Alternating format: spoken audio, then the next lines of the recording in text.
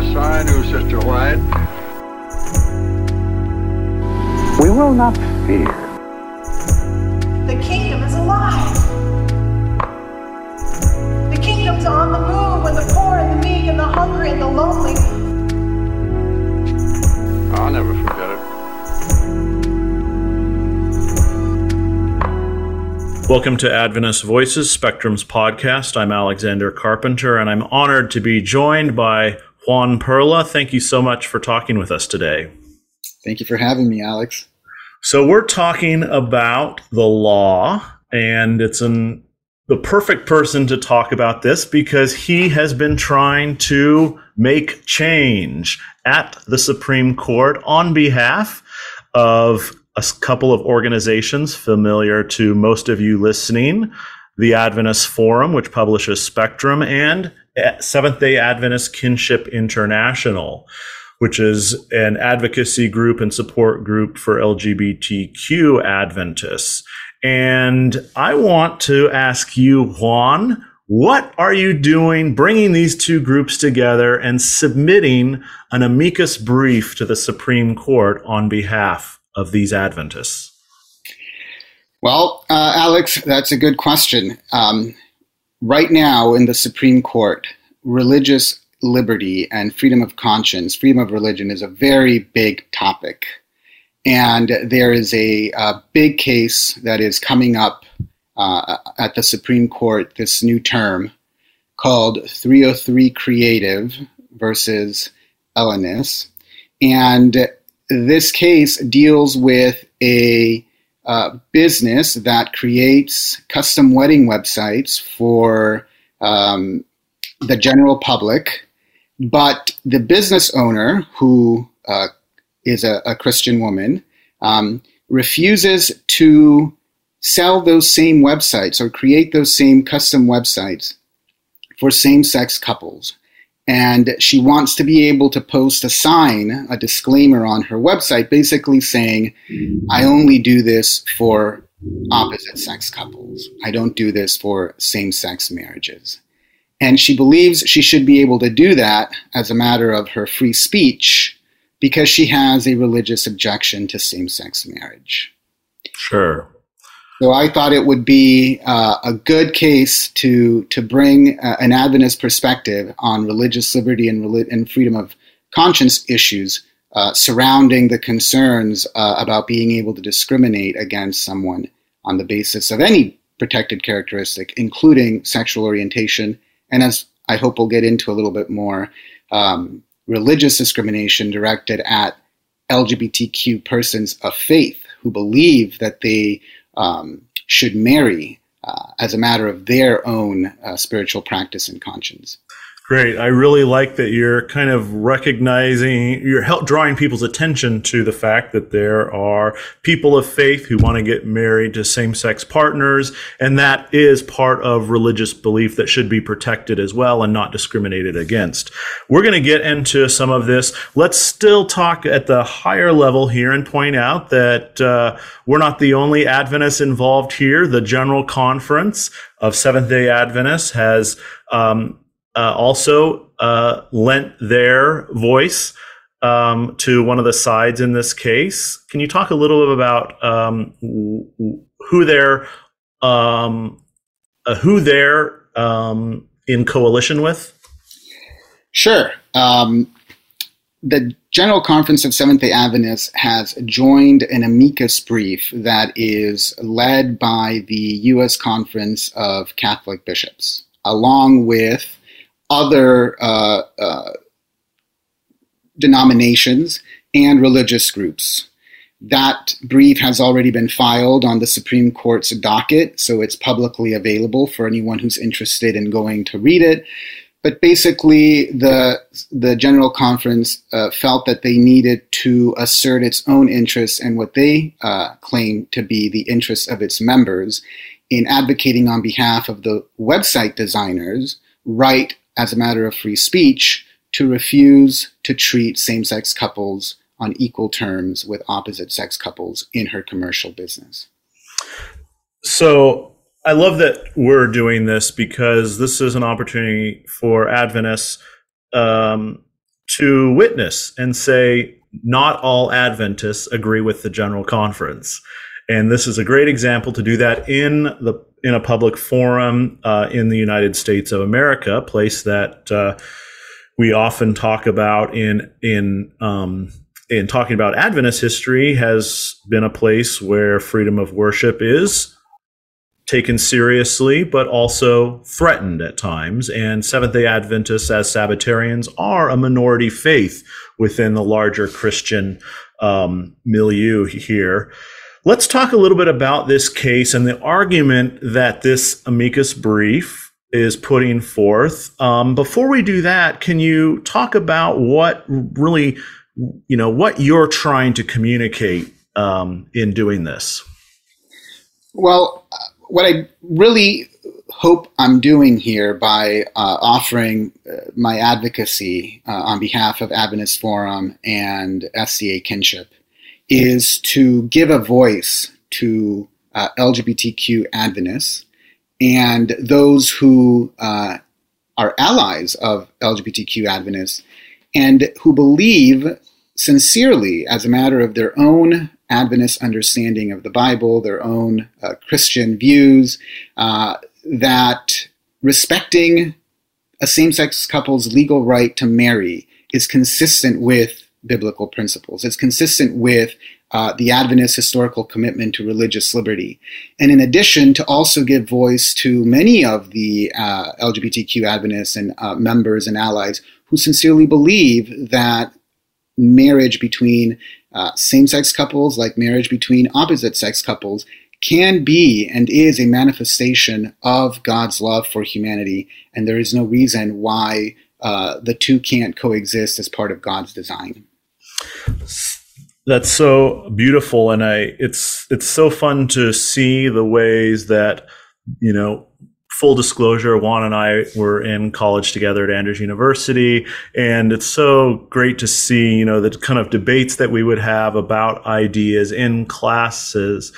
Those ideas get translated into legal language in something like this, and you're making a really careful, incisive argument about free exercise and free speech. Can you kind of help folks understand what is important with the law here? Yes, these two constitutional rights, free exercise of religion and freedom of speech, they are part of the First Amendment to the U.S. Constitution.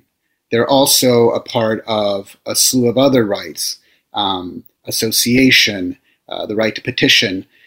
They're also included as part of what is known as the Establishment Clause, which basically prohibits Congress from making laws respecting the establishment of religion. So these are very complex, complicated constitutional principles, but at the end of the day, what they're meant and they're designed to do is to lend the greatest amount of freedom and rights to individuals to exercise and to think and to speak about their conscience and their beliefs and their, whether political or religious, while at the same time allowing society, Congress, allowing the country to create laws that permit us to live and coexist and share in all of the same rights, and to learn to get along with each other as much as possible so that we can have a thriving society.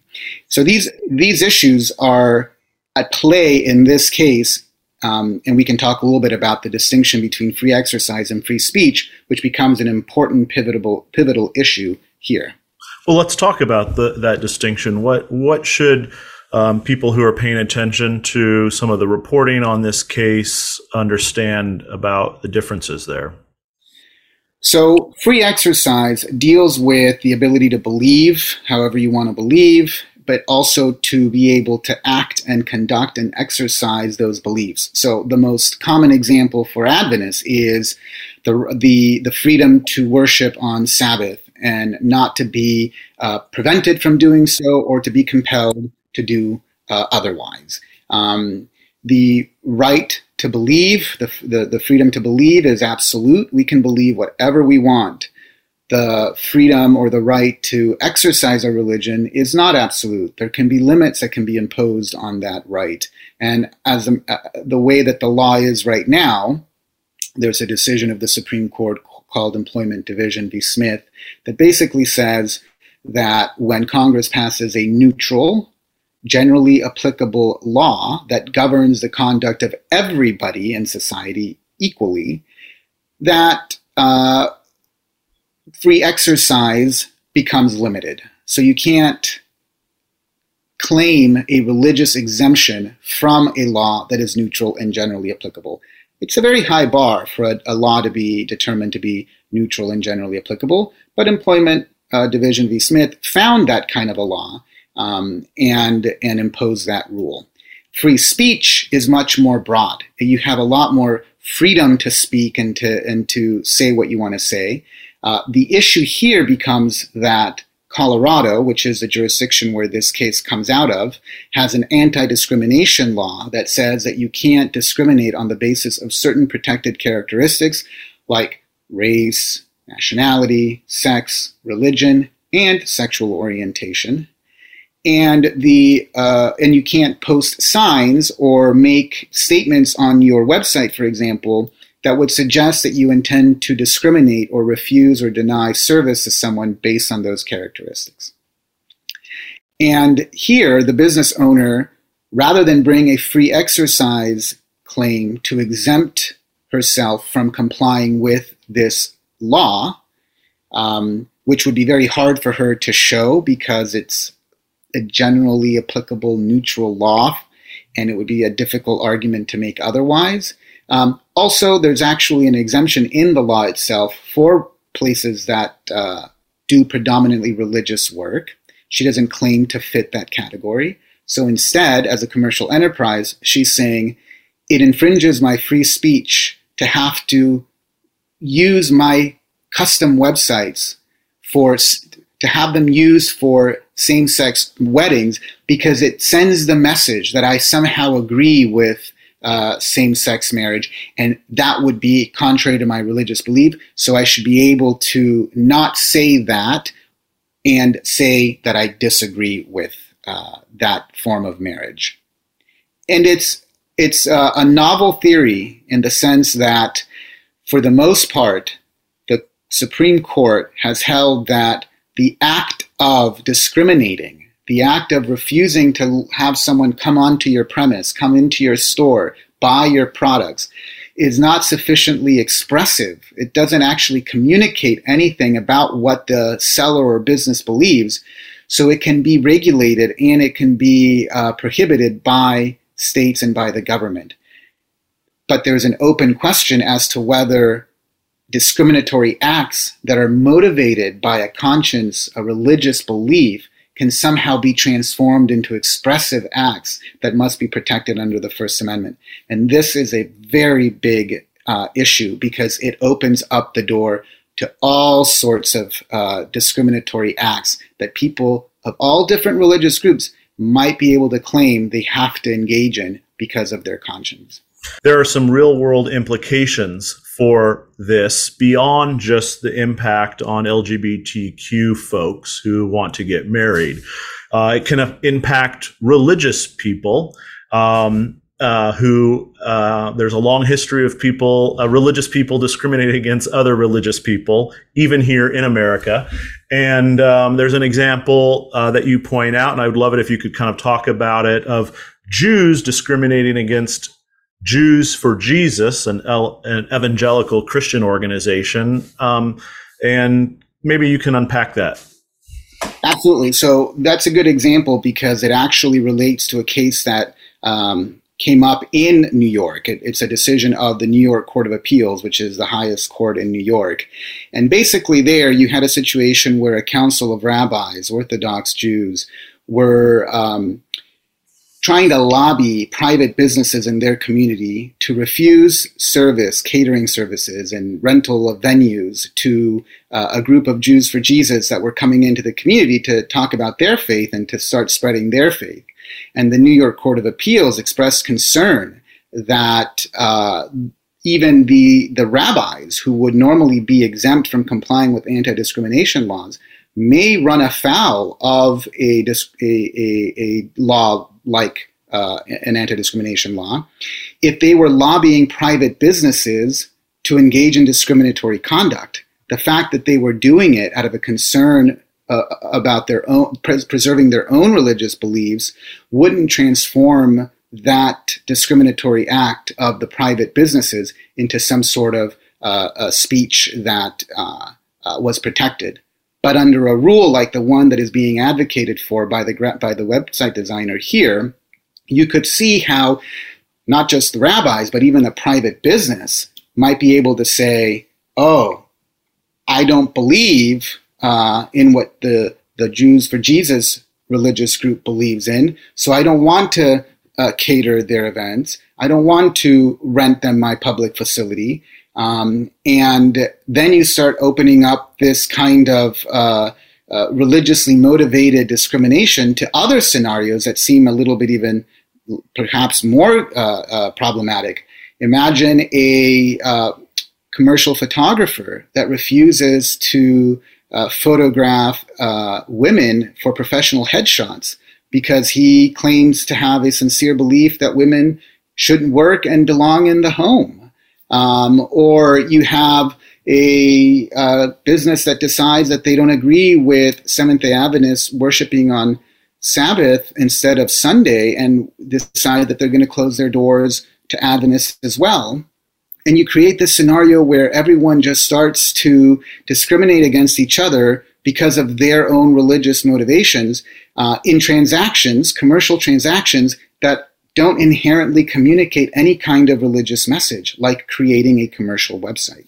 Yeah. Well, that's really helpful to hear you explain this. Let's jump back and maybe talk a little bit about how you became interested in the law and also thinking about how Adventists can, kind of have a public voice.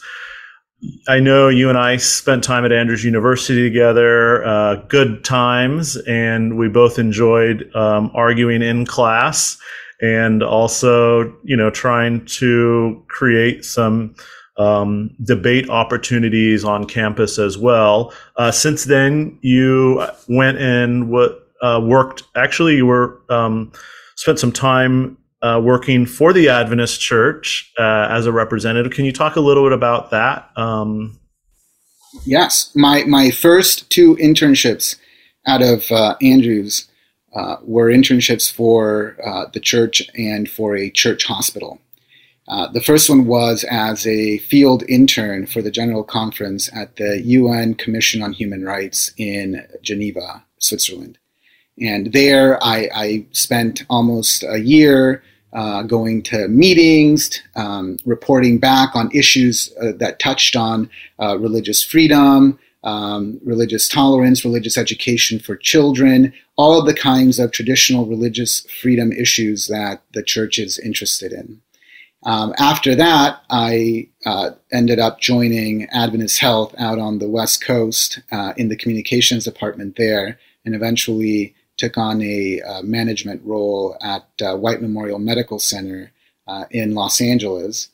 And from there, I decided that my true passion really was in advocacy. It was in telling stories, but telling stories for a purpose of advancing a goal or a position.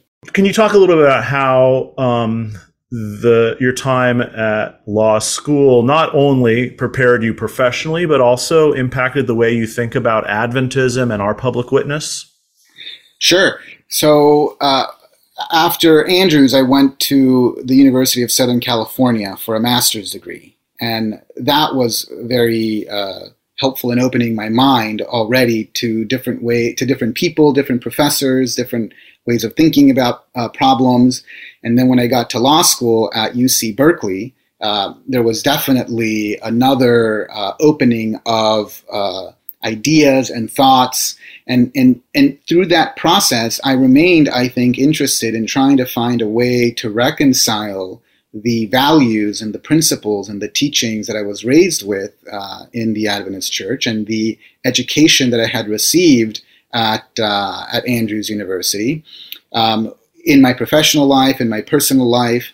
And as I grew in the law as a lawyer, I was looking for ways in which to bring these worlds together, in which to use the skills and the knowledge I learned at UC Berkeley and put them together with the values and principles and lessons I learned at Andrews. And I thought that an amicus brief on this issue would be a good way to start putting both of those experiences to work and further ideas that I still value very much and cherish from my Adventist upbringing. Great. Let's wrap with this last question here, which is, what do you want Adventists who read through this amicus brief to come away with? I think the first thing that I hope they come away with is a understanding that there are many LGBTQ Adventists out there, some that they may already know, but don't know that they are LGBT. And to understand there is a sincere desire to reconcile their identity with their Adventist faith, their Christian commitments. And many have. And marriage happens to be one of those areas in which the two can be reconciled. Mm-hmm. Because LGBTQ Adventists and Christians generally, when they want to marry, they're actually saying, we believe and accept the teachings of the church on family, on marriage, on commitment, and we want to be a part of that. We want to uphold those principles. So it's always seemed to me quite odd that the church would want to deny that kind of blessing to LGBTQ Adventists that want to make that commitment. So I think that's the first thing I would want a reader to come away with. And then more broadly, I would hope that even readers who may have a hard time thinking through that at a first level, to at least remember and be reminded of the basic Adventist principle that equality for all, freedom of conscience for all, is an important value that is beneficial to Adventists, but also beneficial to the society and the communities that we live in. And when we respect each other's rights, when we respect each other's beliefs and identities, we actually create a more compassionate and if I dare say, perhaps we create a little bit of the grace of the kingdom of God in our communities and our societies, rather than foment strife and conflict among each other. Well, those are beautiful sentiments that I agree with. Thank you so much for doing this podcast with me and also offering to do this pro bono amicus brief on behalf of Adventist Forum and Kinship and a lot of other folks who like to think along these lines. Thank you so much, Alex, and absolutely. It's been an honor and a pleasure, and I would like to say that my law firm and the team that has worked with me on this has also been very instrumental in making it happen. Yes, I knew Sister White. We will not fear. The kingdom